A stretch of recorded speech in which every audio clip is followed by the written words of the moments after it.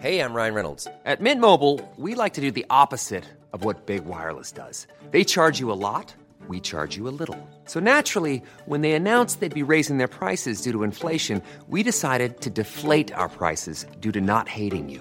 That's right. We're cutting the price of Mint Unlimited from $30 a month to just $15 a month. Give it a try at mintmobile.com/switch. $45 up front for 3 months plus taxes and fees. Promo rate for new customers for limited time. Unlimited more than 40 gigabytes per month. Slows full terms at mintmobile.com. Hey, it's Ryan Reynolds, and I'm here with Keith, co-star of my upcoming film, If, only in theaters May 17th. Do you want to tell people the big news? All right, I'll do it. Sign up now and you'll get unlimited for $15 a month and 6 months of Paramount Plus Essential Plan on us. mintmobile.com/switch. Upfront payment of $45 equivalent to $15 per month. Unlimited over 40 gigabytes per month. Face lower speeds. Videos at 480p. Active Mint customers by 531.24 get 6 months of Paramount Plus Essential Plan. Auto renews after 6 months. Offer ends May 31st, 2024. Separate Paramount Plus registration required. Terms and conditions apply if rated PG. Hej allihopa och välkomna till ett nytt avsnitt av Norrlandspäron, podden där vi snackar föräldraskap i Norrland. Jag hoppas att allt bara är bra med er där ute. Här hemma har vi precis klarat av 3 dagars febern med Unni som har haft lite feber och sen sett ut som en prickig korv. Men det är sånt som händer i småbarnslivet. Något som jag har gjort mig extra glad de här dagarna är att se att under hashtaggen Norrlandspäron på Instagram så är det flera av er som har delat när ni lyssnar på podden. Eller så har ni taggat in mig i era stories. Och det gör mig så himla glad att ni orkar dela med er och att jag får se hur ni lyssnar på den här podden. Det är verkligen jätteroligt.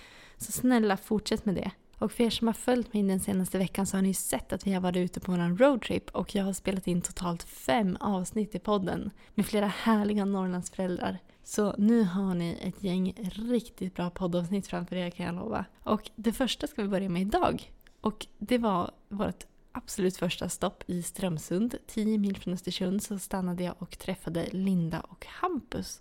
Och Linda och Hampus tillsammans med sin make Erik. Ja, ni hörde rätt. De är alltså 3 vuxna i ett förhållande och har tillsammans 8 barn. Så vi pratar om just det. Hur det är att vara 3 stycken i ett förhållande i ett samhälle som är uppbyggt på att man bara ska vara 2 vuxna. Vi pratar hur det gick till när de vågade ta det steget att bli 3 i sitt förhållande och om hur omvärlden reagerade på deras beslut. Dessutom så pratar vi också om hur de gjorde när de skaffade sina 3 yngsta barn som de faktiskt har skaffat tillsammans. Hur de bestämde vem som skulle vara pappa, om de vet vem som är pappa och vad har de för regler för att ingen ska bli sårad. Häng med i avsnitt nummer 14 av Norrlandspäron med Hampus och Linda.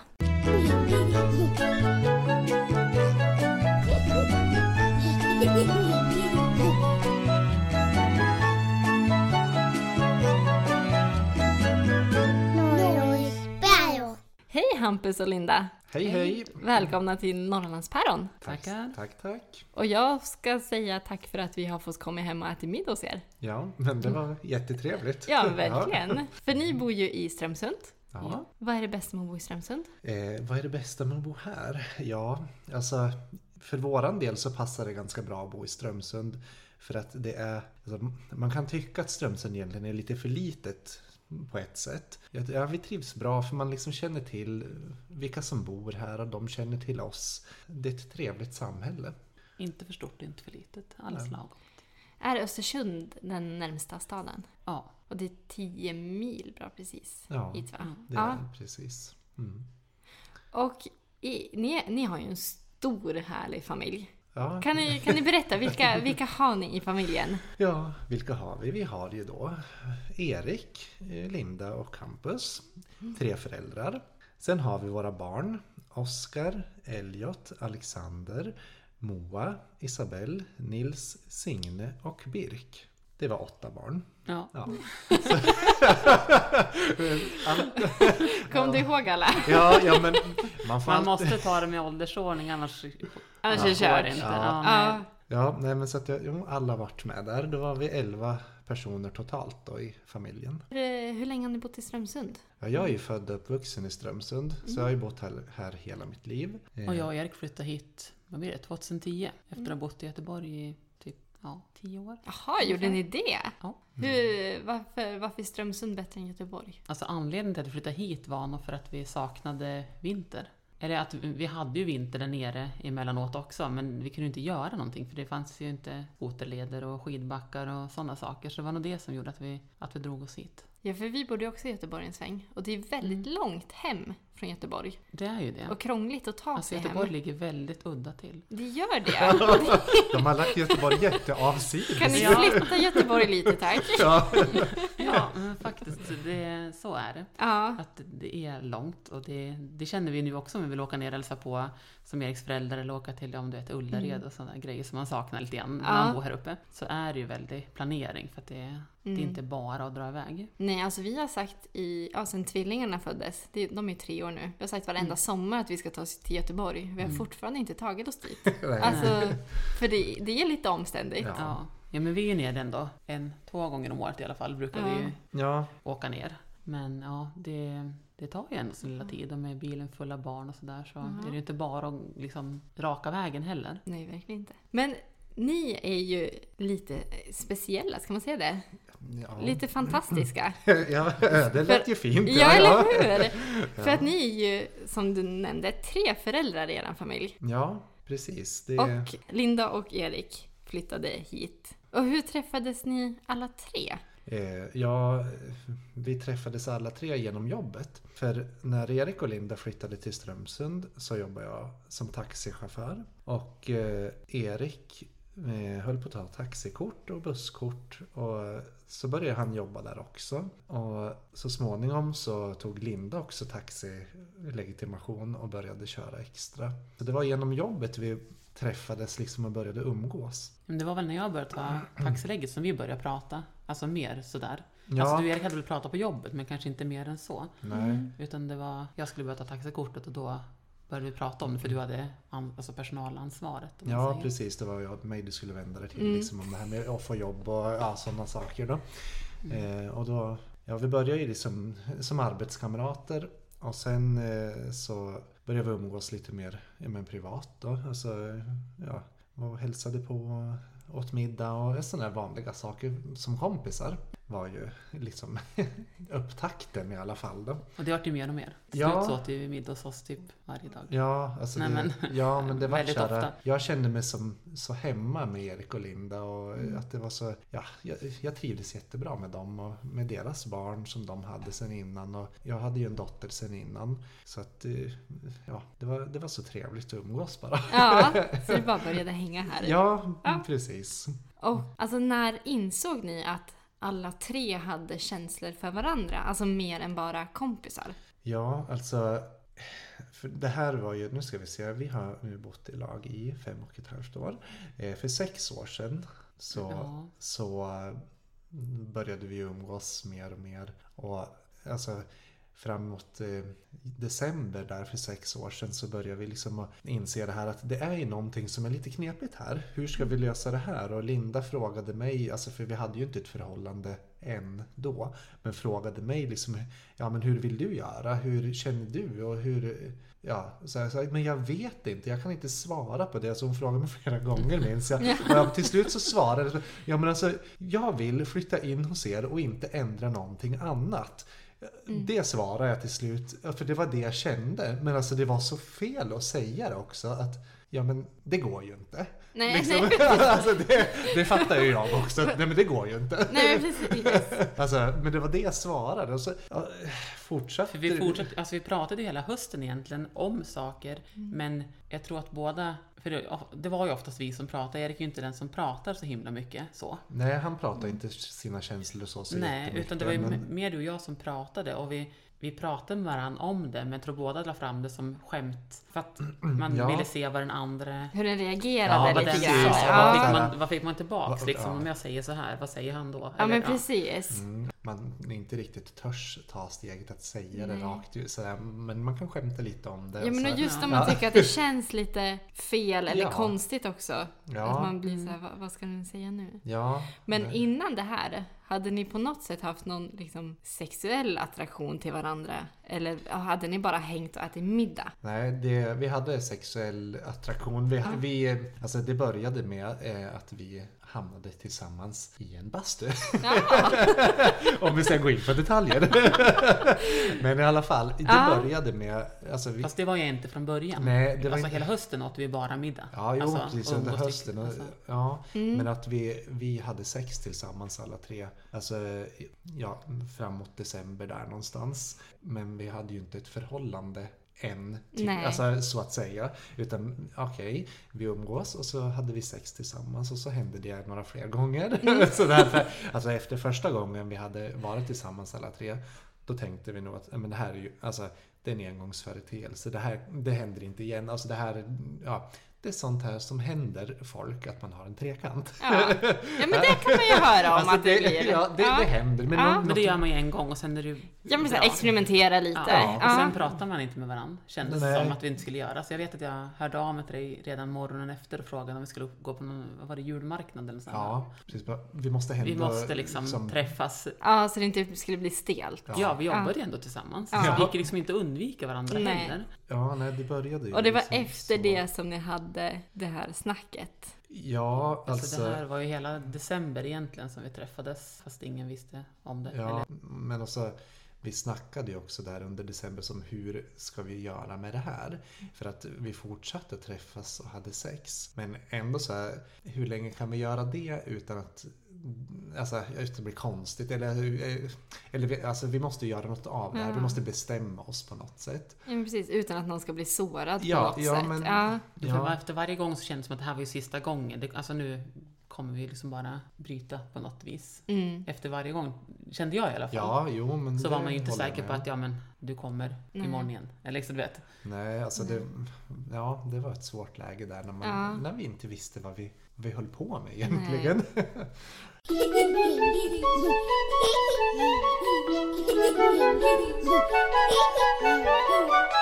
Hade ni innan där hört talas om polyrelationer? Nej. Nej, men det här var ju jättekonstigt för oss också. Att det var ingen av oss som hade ens funderat på att man kunde leva i en polyfamilj eller ett förhållande med fler än 2 stycken. Nej, jag hade aldrig hört någon innan som hade gjort det faktiskt. Nej, för vi var ju i ett svårt läge känslomässigt där i början. För alltså Erik och Linda, ett par, och så kommer jag där och så börjar alla tycka om varandra och så i ens huvud så finns ju inte den här varianten. Utan man säger, nej men gud, vad blir utfallet av det här? För nu, alltså Erik och Linda, ska de fortsätta leva tillsammans eller ska de skiljas? Och så, men alltså var det ingen av oss som ville lämna någon annan utanför. Nej. För vi hade känslor för varandra allihopa. Så att då var vi känslomässigt kris. Alltså, hur gör vi det här då? Man är ju så inpräntad på att man ska vara 2. Ja, men visst. Det var ju vi också. Det är ju det enda vi har sett och hört. Och det är så hela samhället ser ut. Ja, det är uppbyggt på det mycket också. Ja, men alltid det. Det känns som att vi hittar på någonting från början. Alltså något som inte finns. Ja, men som att vi fick leka familj. Eller så här, vad man ska säga. Att det här finns ju inte. Så här kan vi inte ha det. Eller det är ingen som lever så här. Nej. Och när bestämde ni er? När övergick det från skämten till att ni faktiskt tog beslutet att ni skulle bli 3? Ja, den 1 januari då åkte jag hem till Erik och Linda och så stannade jag där. Och då hade vi som på något sätt bara bestämt att nej men nu kör vi. Eller alltså nu måste vi testa det här. Eller så jag åkte hem till dem och blev kvar där. Och det var ju fortfarande lite, alltså första dagarna så bara, vad gör vi med det här? Och så man tänker sig Erik då, att han skulle vara väldigt svartsjuk i det här läget. Men det var han ju inte heller så, utan alla var ju lika mycket oroliga över vad som ska hända egentligen. Men så kom Erik till mig en dag och sa, här är du en nyckel, vill du ha den? Till huset. Var inte det den 1 januari till och med? Var det första dagen? Det kanske det var. Ja. Jag tror det. Jo, precis. Och då tog jag emot den nyckeln och liksom där bestämde vi på något sätt att vi testar att leva tillsammans helt. inte bara träffas på kvällar. Nej, men för hela familjelivet. Berättade ni för någon liksom i det läget att ni testade det här? Hade ni någon ni kunde dela det med, eller höll ni det inom... Alltså de första dagarna sa vi inte till någon. Du svarade inte om någon hörde av sig. Eller, alltså, det är klart att det är konstigt. Hur skulle de andra liksom ta det? Det var väl det som var... Ja, alltså... Var det den största oron? Ja, på något sätt så var det väl det. Alltså, vi kunde ju testa bäst. Vi ville det här. Men att vad ska andra säga? Och hur ska de reagera? Och vad ska mamma säga? Ja. Ja, men det viktigaste av allt. Nej, men alltså att just det här att när man själv inte riktigt vet vad man vill eller vart man ska, vart man är på väg, då kände i alla fall jag att det var jättesvårt att dela det med ens nära och kära och liksom gå ut med det. För att vi kunde inte svara på några frågor om vad är det ni håller på med. Ja, alltså vi vet inte. Nej. Alltså, sen så var det ju svårare för dig, för du var ju inte hemma. Nej. Alltså vi var ju hemma och levde som vanligt. Det var, det var inget konstigt hos oss, om man säger. Nej, det var ju jag som hade flyttat liksom. Ja. Och inte var där jag bodde innan. Och inte betedde mig som innan liksom ur andras ögon sådär. Men du hade en dotter sen innan. Ja, precis. Följde hon, eller hade ni henne varannan vecka så att hon inte var med från början? Eller hur tog du in henne i det? Ja, alltså min dotter sen tidigare förhållande, där var det lite trassligt till en början. Alltså hon bodde ju inte hos oss varannan vecka alldeles i början, utan hon kom, alltså att jag hade umgänge med henne i varje vecka såklart, alltså att man träffades och så, men det var ju lite tjorvigt för hennes mamma liksom hon tyckte inte det här var bra. Eller det var ju främmande för henne också, så det kan man inte klandra henne för så. Så det var efter att hon fick reda på det som det vart lite trassligt. Ja, precis. Och det vart ju där alldeles i början. Alltså att det vart trassligt med umgänget. Vi umgicks ju, alltså min dotter var hos oss ibland. Och sen efter ett tag då så byggde vi på det så att hon var där mer och mer. Men sen har det ju även varit, alltså när man separerar så barn reagerar ju väldigt olika. Och hon var väldigt mammig. Och då fick jag backa som pappa, liksom bara accepterat. Men då gör vi så här att vi har inte varannan vecka, utan nu får hon vara hos sin mamma och så får hon komma på helgerna eller någon kväll, alltså äta middag, så att man tar det försiktigt. För det är ändå små individer vi har att göra med. Ja, och lyssna på vad de behöver. Alltså som förälder så kände jag i alla fall att det är ju som ett nederlag eller en sorg att mitt barn vill inte vara med mig.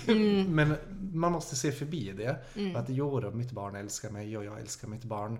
Men en omställning så här är ju jättestor. När kände ni att men det här är ju något, alltså det här är något bra. Vi vill vara 3. Det här går. Alltså det tog inte så lång tid egentligen. För om jag inte minns helt fel så tror jag att vi berättade för barnen redan typ 7 januari. Det var en vecka. För då hade du sov på soffan, du var bara och hälsade på fram tills dess. Alltså i deras ögon. Och hur berättade ni för barnen? Alltså jag vet att vi åt semlor, vet jag. Ja. I januari. Ja, i januari. Vi tjuvstartade semlorna för vi och fasa. Ja, men för det vet jag att vi åt semlor och så berättade vi det här och tänkte att det skulle liksom bli 1000 frågor. Medan de bara, ursäkta, finns det mer semlor? Ja. Ungefär så var deras reaktion. Nej, men alltså, för vi satt oss ju ner i vardagsrummet med barnen och tog det här liksom som ett riktigt snack. Liksom. Familjemöte. Ja, precis. Att vi måste ta det här liksom på riktigt med barnen. Och deras reaktion var väldigt lite. Och vi hade ju ändå förväntat oss att som äldsta barnet var han 11 då. Ja. Alltså han borde ju kunna reagera ganska starkt och tyckt saker, man ändå börjar förstått att det ska vara vi hade nog ställt in oss på liksom att nu ska vi vara beredda att svara på frågor. Ja. Och så kom liksom inte frågan. Det var mer att vi fick tvinga på dem svar på något vis. Men vi var ju som informera om saker. Så, de tyckte att men vadå, det spelar väl ingen roll, det är väl bara kul typ. Ja, de trivdes ju med dig. Ja, precis. Så är det ju med barn, att de är ju, alltså de har ju inte samma fördomar som vuxna har. De är ju inte formade på samma sätt, utan för barn så kan ju alla olika konstellationer är ju helt normala. Så att Ja, det är ju vad vi lär dem. Ja, Ja, men det är oftast de vuxna som lägger liksom värderingarna i deras munnar, om man säger. Det de säger är oftast den vuxen som har sagt till dem att de ska säga. De ska tycka så här. Vem var den första utifrån som fick reda på att ni numera var 3? ja, alltså nu ska vi se hur berättade Var det en du? syster? Ja, precis. En av mina systrar var nog den första. Hon hörde av sig till mig och frågade om du var där. Ja. Och då skrev jag tillbaks till henne och sa att ja, han är här, men han kommer höra av sig när han är redo. Det vet jag att jag svarade henne. Så då var nog min ena syster den första. Sen så, Hade hon det på känn? hon trodde nog att jag mådde dåligt och att att det var liksom någonting. Hon trodde nog ingenting om ett förhållande mellan oss 3. Nej, det tror jag inte heller. Nej. Utan hon trodde att men det är någonting Du som hade inte flytt stämmer. hem. Ja, men precis. Du Liksom. behövde ha tid att tänka Ja. eller göra en... Ja. Precis. Och, alltså sen, hur gjorde vi det här? Jag vet ju att vi berättade för alla på jobbet. Men det var ju senare. Det var nog senare. Men hade inte din mamma åkt hem till dig, då var du inte där. Där jag bodde innan, ja. Precis. Ja, så min syster, sen min mamma, sen var det säkert din mamma som fick reda på, sen Eriks föräldrar. Hur var reaktionerna? Det var inte så mycket positiva reaktioner till en början ifrån våra närmsta. Utan ja, de tyckte nog att det var ganska jobbigt. För att, vad ska man säga? Jo, men att när man får reda på att ens bror eller syster eller barn lever på ett annorlunda sätt, eller att det är något som är speciellt. Så blir de indragen i det på något vis, fast de kanske inte vill. Eller... Nej, precis. De tyckte det var jobbigt att behöva stå till svars för det, eller svara om folk på byn frågade, eller att det var det som var mest jobbigt för våra föräldrar och syskon. Det är klart att ryktet på byn gick ganska snabbt, tänker jag. Och då gick de på våra släktingar och frågade, för de tog sig inte fråga oss direkt. Och det är klart, då var ju de ställda och de kanske inte ville ta i det just då, för att de tycker själva det var jobbigt. Ja, och de kanske inte hade alla svaren. Nej, det hade de ju absolut inte. De hade ju som inga svar alls egentligen.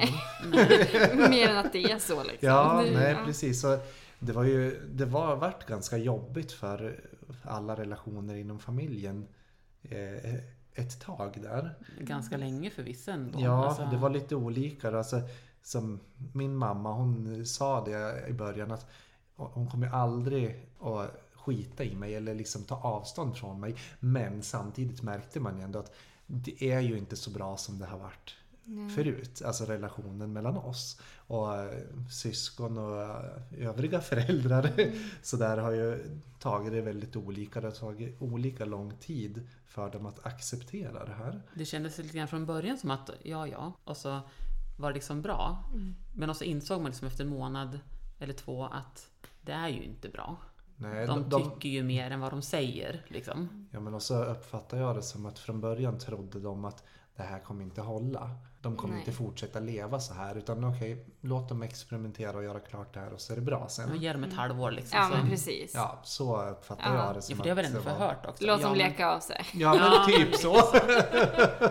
Ja, men det fick vi väl höra. Ja, men jag tänker inte liksom lägga mig i, för det kommer ändå inte hålla. Alltså att de hade den inställningen. Nej. Och hur kändes det att höra då? Det är ju jättetråkigt, för jag menar, oftast i alla fall, när 2 stycken träffar varandra så är det inte det första de får höra. Det där kommer inte hålla. Nej. Det är väl inte den första reaktionen. Det tror jag aldrig jag har hört när man presenterar någon partner. Nej, utan man brukar ju få höra, men vad roligt och hej och välkommen. Och... Precis, vem är det? Hur gick det till? Nej, så att Men var det någon som ni kände reagerade positivt? Någon som ni kommer ihåg som ni kände att ni fick stöd av på en gång? Ja, det var det. Om man går lite utanför den allra närmsta kretsen så fick vi väldigt mycket stöd ifrån väldigt många. Och det jag kommer ihåg speciellt, det är ju våran dåvarande chef på Taxi. Han var helt fantastisk i sitt sätt att reagera. För vi gjorde så, när vi tänkte vi ska berätta det här för alla på jobbet. Vi gör ett massutskick, ett sms, bara skicka till alla som vi jobbar med. Så får alla reda på det här samtidigt. Och så skickar vi ut det på en fredagkväll. tror jag det var. Och så gick det typ... Hade de ju helgen på sig liksom och... Bearbeta. Ja, jag tänkte få dem bearbeta där till på måndag Smältare. när vi kommer igen. Smart. Nej, men, och så gick det 2 minuter ungefär. Då fick vi ett svar ifrån chefen. Och det var ett jättepositivt svar. Att han tyckte bara, det var bara bra och roligt. Och han var nästan lite avundsjuk. Han bara, åh gud så praktiskt och så bra. Ja, man skulle ha haft det. Ja, du vet. Vad fint! Ja, så att... Åh gud, jag ryser. Ja, nej, men så det minns jag speciellt som en sån där positiv reaktion. Att chefen där var så underbar reaktion.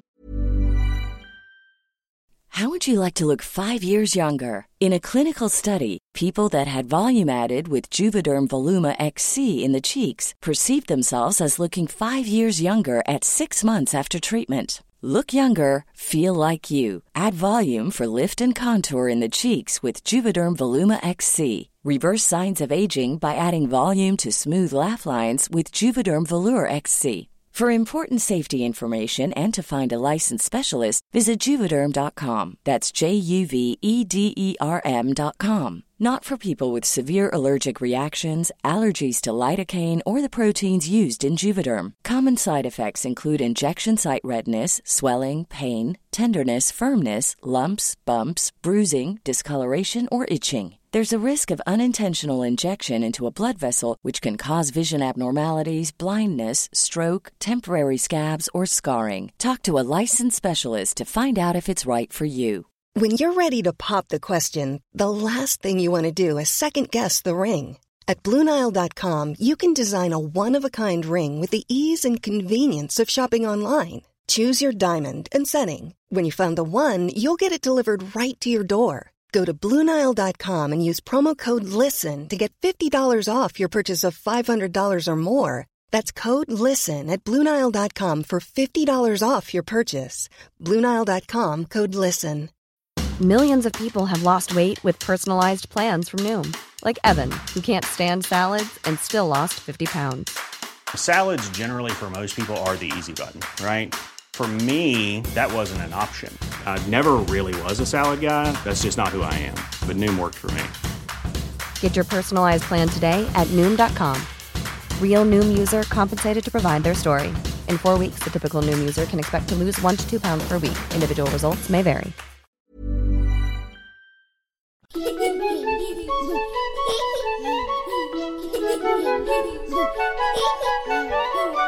För jag kommer ihåg första gången jag träffade er. Ja. Det var på Nio. Ja, när precis. ni låg där med era tvillingar. Ja. Och då var väl Leia Mattis typ ett halvår. Ja, men några månader. 4 4 månader och sånt. Ja. Ja. Och då klev jag in i ert rum. Och Hampus och Erik satt och höll i varsin tvilling. Och Linda tog emot mig och liksom, för du skulle köpa lite barnkläder. Ja, för du kom leverera prematurkläder. Precis. Ja, jag skulle köpa det. Och det är så mycket tankar som snurrar. För jag har ju tänkt på det mycket själv. Hur man liksom reagerar när man möter er. Och för mig var det så här, vem av dem är morbrorn? Det var min första tanke. Att så här, ja, jag förstår att du är mamma, Linda. Och en av dem är papper. Men vem är morbrorn? sitter den andra killen där liksom? Ja, men det var så här, nej men det måste vara morbror eller farbror. Ja. Jag var så här, för att ni är ändå hyfsat nära i ålder och ja, men det var liksom min första så här, vem är morbrorn? Det är Tills jag började också. liksom känna stämningen och så här, nej, Nej, det här är inte morbror. det är någonting annat med den här gruppen av människor. Och då ringde det någon liten klocka, för ni har ju varit med i lite olika program. Och jag vet att någonstans jag läste med familj innan jag träffade er. Ja. Så då ringde en liten klocka, så när jag gick ut därifrån så var jag tvungen att googla och så hittade jag någon artikel om er i ÖP, tror jag det var. Ja, Och jag just bara, det. ja men det var ju de. Ja. Det var roligt.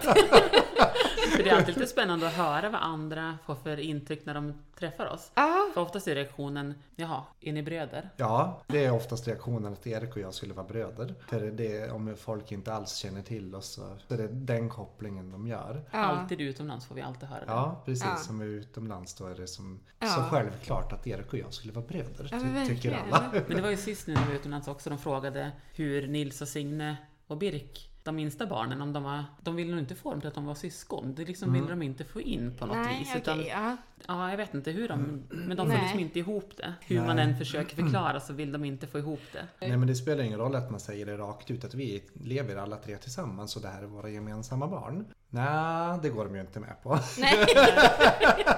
Är de kusiner? Bara, nej. Nu skojar ni. Ja, nu skojar jag. Nej, hur är det nu då? De här barnen, de är syskon. För att förtydliga det hela så är ju ni 3 föräldrar. Ja. Och ni är kära i varandra. Ja. Eller hur? Alla 3. Ja, precis. Så, för att ibland så har man också hört om men framförallt män då, som har fler kvinnor eller fler familjer. Men att han är kär i olika kvinnor, men kvinnorna har inget direkt samspel med varandra. Precis. Men här, ni är kär i varandra alla 3. Exakt, vi är kära i varandra och har ett förhållande med varandra alla 3. Där alla är med liksom på lika villkor, så att säga. För det är väl oftast den förutfattade meningen att jag då, eller oftast är det ju en man som har flera fruar, och i det här fallet är jag ensam, så då borde jag ha 2 män. Ja, men precis, att de är kär i dig och du är kär i dem. Ja, för att det är så det ska vara när en man har flera fruar. Ja, men precis. Och då är det här bara det är lite mer normalt, om man säger så. Ja, exakt, för det har folk mer hört talas om, att man skulle ha fler partners på det sättet. Ja. Precis. Rent praktiskt, jag tycker ju att det låter... Tänk att ha en till och hjälpa till med allt är ju jätteskönt. Ja. Men finns det några liksom svårigheter? För jag tänker det här, när man är 3 kompisar så är det lätt att en hamnar utanför eller känner sig utanför. Har ni haft den problematiken mellan er? Ja, precis. Det har vi. Eller, alltså, i vårt förhållande så har vi jobbat ganska mycket med att alla ska känna att man är med liksom i förhållandet på samma villkor. För det är ju precis så att är man mer än 2 personer, då är det så lätt att en känner sig utanför. Och vi har till en början i vårt förhållande så pratar vi ju varje dag nästan om hur mår du, hur känner du, hur går förhållandet, och är det något vi ska tänka på? Alltså, det gjorde vi nästan varje dag första åren. Alltså, inte lika mycket nu. Nej, och så har vi liksom hittat våran rutin eller rytm i det hela efter ett tag. Och så känner man att då har man koll lite mer på det här. Just för att det är inte bara att leva 3 tillsammans och tro att det ska vara hur lätt som helst. Det är svårt att leva 2 tillsammans. Ja, precis. Jag tänkte också säga det att det här borde egentligen alla som lever i ett förhållande göra. Att man pratar om sitt förhållande. Hur mår vi i vårt förhållande? Även om man då bara lever 2 stycken. Så är det ju... Det tror jag är jättebra. Ja, så det är ju en fördel. Att man ger sig själv det här utrymmet. Att reda ut hur mår vi i det här. Och har ni någon gång haft tanken att det inte skulle gå? Eller från och med 7 januari så kände ni när barnen fick reda på det, har ni känt sedan dess att nej, men nu är det vi? Ja, alltså vi har nog känt att det är vi. Men som i alla förhållanden så har man ju toppar och dalar. Att man känner ibland att det är lite motigt eller att men det har inte med själva konstellationen att vi är 3 att göra. Utan det har mer att göra med att så är det nog för alla. Att man mår bättre och sämre och man har bättre och sämre dagar och perioder. Det är väl då det är viktigt att prata med varandra? Ja. Framförallt då? Ja, för så upplever jag det att det, alltså, om man ska se för 2 generationer sedan, då levde man ju oftast i lag hela sitt liv och man jobbade på sitt förhållande. Men idag då är det så himla lättvindigt att nej, nu går det inte, nu passar det inte, nu skiter vi i varann. Istället för att man jobbar på det. Som att men det är lättare att ge upp. Ja, precis. Att man ger upp så lätt och då flyttar vi så här. Men tror ni att nyckeln till att åtminstone försöka få det att hålla är att man pratar? Ja, men det tror jag att man... Ja, men pratar och lyssnar på varandra och ta till sig liksom det den andra säger. Att jag känner så här och ta till sig det då. Liksom. Har ni någon gång behövt sätta några liksom regler kring ert förhållande? Ja, vi har ju haft diskussioner där ganska i början om just det här med sex. Är ju en sån där grej som såklart kan göra att man blir svartsjuk på varann om man inte alla är med. Där har vi haft, alltså vi har ju diskuterat och pratat och vi har även haft regeln att nej, men ska vi ha det så är alla med. Men den där regeln, ja, då var det under en period som vi kände väl, att... alltså, vi har inte haft och vi har haft och vi har inte haft det. Ja, alltså, liksom... lite beroende på vart man är i. Ja, hur man mår i förhållande till vart man är på något sätt, så har vi haft en regel om det eller inte ibland. Att vi har känt att nej men herregud, varför ska jag vara svartsjuk på det om ni gör någonting? Alltså, det är inte så att ni älskar mig mindre för det. men det är ju lätt, alltså det kan jag erkänna att så är det ju lätt att känna. Alltså, det är inte så konstigt. Nej, men alltså... jag tänker att när man lever 2 i en relation så blir det ju, ja men då har man ju reglerna. Ja. Är du med en annan, då är du otrogen, då är jag sårad. Men just när man blir 3 då, hur man... Ja, men då så här, bollar sånt där. Andra. Alltså... Nej, precis, det är inte fel. Men som sagt, är man kanske i en känsligare period så kanske det känns lite jobbigare. Eller... Jo, precis. Så det där har vi liksom diskuterat och trixat oss fram genom hur vi ska göra egentligen. Men i övrigt så tror jag inte vi har haft några andra regler satta. Utan det är just det där med sexuella livet. Men i övrigt så har det aldrig varit några diskussioner om att vi skulle behöva sätta en regel att...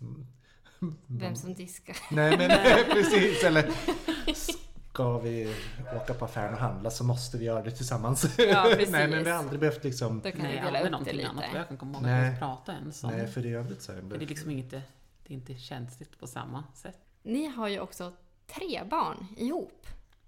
Ja. Alla 3. Ja, precis. Det har vi. Hur tog ni det beslutet? Ja, hur tog vi det beslutet? Alltså jag tror att det följde sig ganska naturligt ganska snabbt att vi ville ha barn tillsammans. Ja, det gjorde det. Alltså alla 3 var så inställda på att vi skulle ha fler barn. Vi har nog aldrig diskuterat om vi ska ha, utan bara när. Känns det som. Ja, mer så. Och så vi har aldrig behövt diskutera det, att om vi ska skaffa barn tillsammans, utan det bara varit naturligt att det ska vi göra. Era första barn var ju tvillingar. Vet ni vem som är pappa? För jag antar att även fast de är 2 kanske man har en pappa. En biologisk pappa, om man säger så. Ja, men precis. Vi vet vem som är biologisk pappa till det var väl egentligen inte, alltså, det är ju viktigt för barnens skull att de vet det ändå. Samtidigt så var det ju ingenting vi kan välja bort heller, om man säger. Nej, alltså precis. Sociala har ju lite grann att säga till om där. Ja, hur går det? Hur går det till?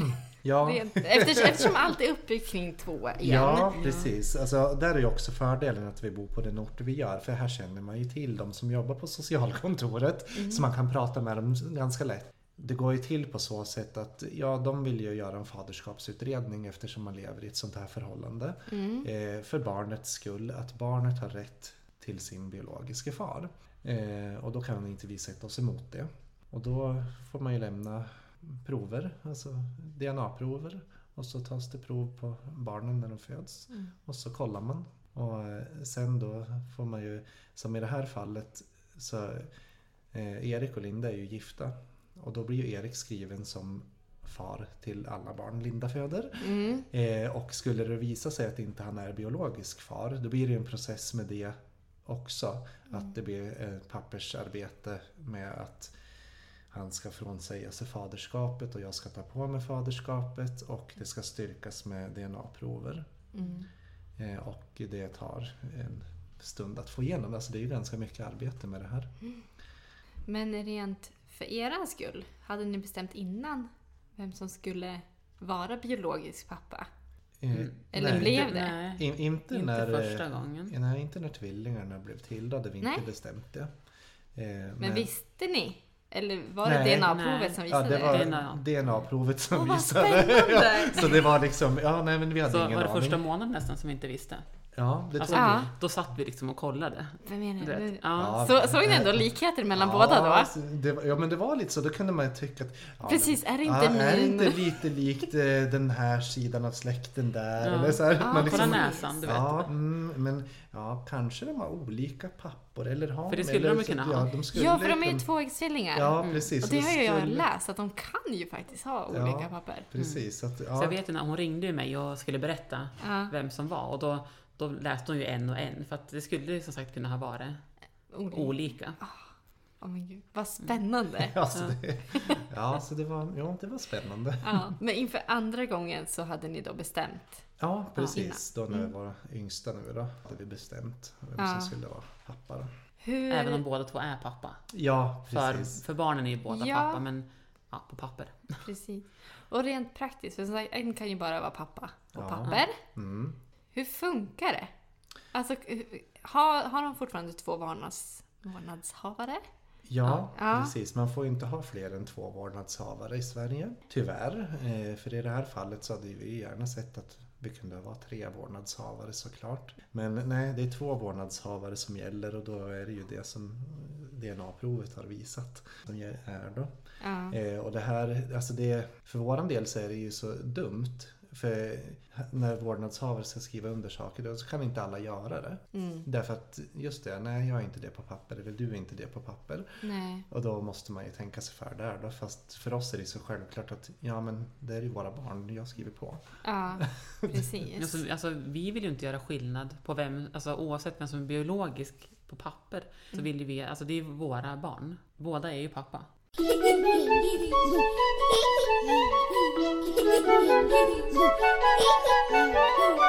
Hade ni önskat att man på något sätt kunde ändra reglerna?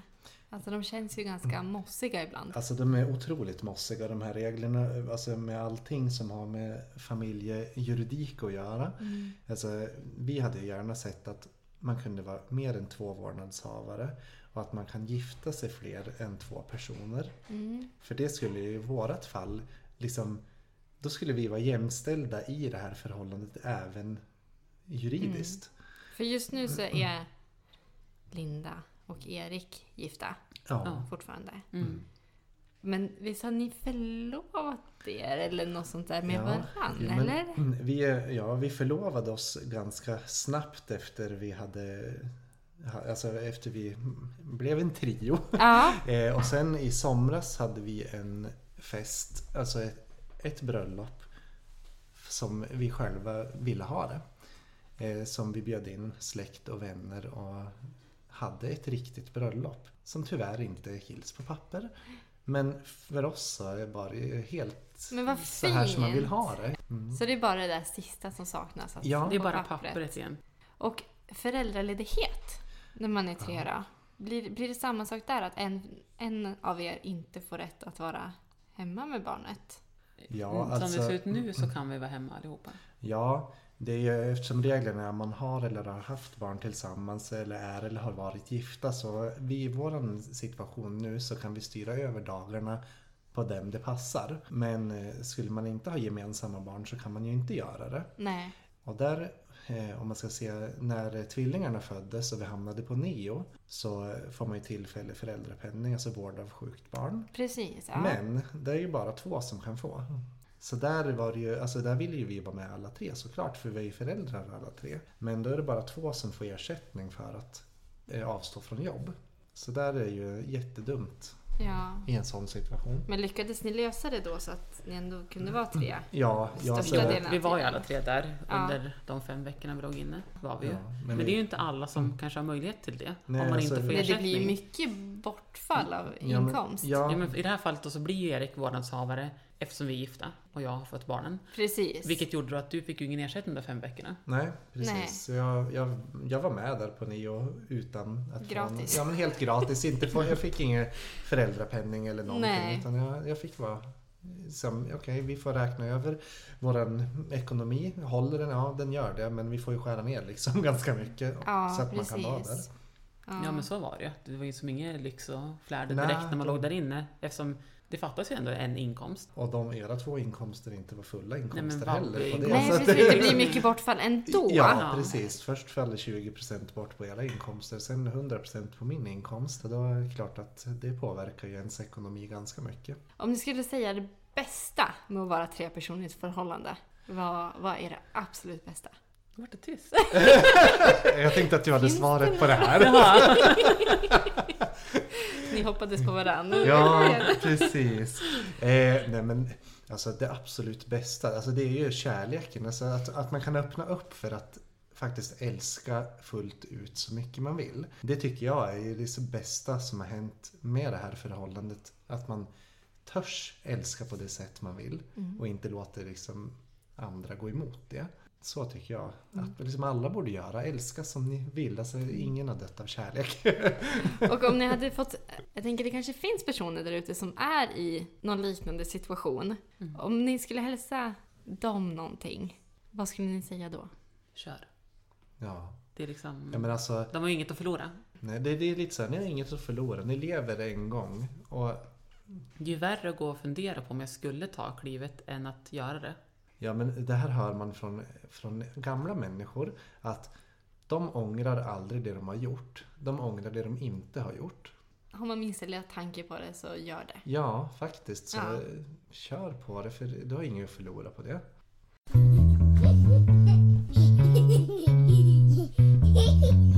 Veckans tips. Vi kör veckans tips. Jag tänkte haka på ämnet vi pratar om. För att jag är en serienörd utav rang. Och jag har hittat en serie som heter You, Me and Her. Som handlar just om ett gift par som träffar en tjej. Och försöker få ihop en polyfamilj. Mm-hmm. Jättespännande serie. Alltså man känner ju verkligen känslorna mer om. Det är mycket det här som ni har pratat om. Så här, hur omvärlden reagerar. Hur man får ihop det liksom mellan varandra. Ja. Det låter som någonting vi borde titta på. Ni borde titta på. Vi som tittar på tv så himla sällan kanske borde ta oss tid. Ja. Det finns på Netflix. Den är perfekt, för då ska vi rekommenderar den jättemycket. Den ska vi kolla på. Ja, jag har sett alla säsonger. Ja, finns det fler säsonger? Det är bra. Vad har du för tips? Nej, men jag vet inte. Det bästa du vet just nu? Det bästa jag vet? När jag är klar med tvätten i tvättstugan. Det är min stora grej just nu. Nej, men man ska organisera upp hela tvättstugan. Man kan inte bara låta den liksom leva själv, utan man måste vara där och styra. Vi har ju liksom backar till alla barn med deras namn på. Så när man tar ner tvätten så viker man ner den till i allas backar direkt. Vilket gör att det blir liksom inga berg. De får hämta sin back själv. Och, ja, men du vet, sånt där går jag igång på. När det liksom uppstyrt. Men det märks, ni har det väldigt uppstyrt hemma. Även hallen och allting känns men väldigt där har vi liksom här. Förskolehall, om man säger. Alla har en hylla för hjälmen, sen har de en back för sina vantar och mössor, och så hänger kläderna under och så har de skor längst ner.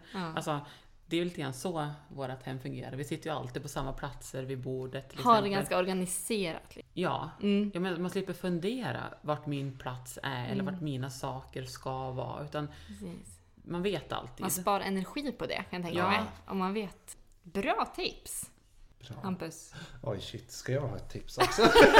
Du har sagt av nu. Jag bara, hon fixar det här.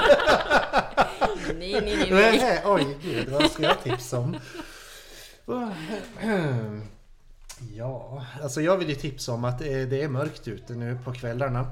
När man är ute och kör bil så syns ni inte utan reflex. Det har jag tänkt på nu. Att tips, skaffa bra reflexer. Det finns skitmycket snygga kläder med inbyggda reflexer nu. Ja, det alltså gör jag det. har sett, de har gjort jättemycket reklam om det. Att sportaffärerna säljer ju ska men vi har köpa sett... några mer sportkläder. Ja, alltså jag kommer köpa nya sportkläder igen. Förra året så var min budget av sportkläder hur stor som helst. Men Linda, du förstår, han måste ha reflexer på kläderna. Det är exakt, det. Det är årets grej. Allting så inbyggda reflexer. Alltså, men det är ju faktiskt jätteviktigt. Ja, jätteviktigt med reflexer. Det är det. Och det finns så mycket snyggt med reflexer nu. Men tusen tack för att ni tog er tid att snacka lite med mig. Nu hör jag att våra barn börjar komma tillbaks här. Efter att ha varit och handlat fredagsmys. Ja, så nu ska vi fredagsmysa här. Det ska vi göra. Jättetrevligt. Ha det så bra. Detsamma. Hej då. Hej då.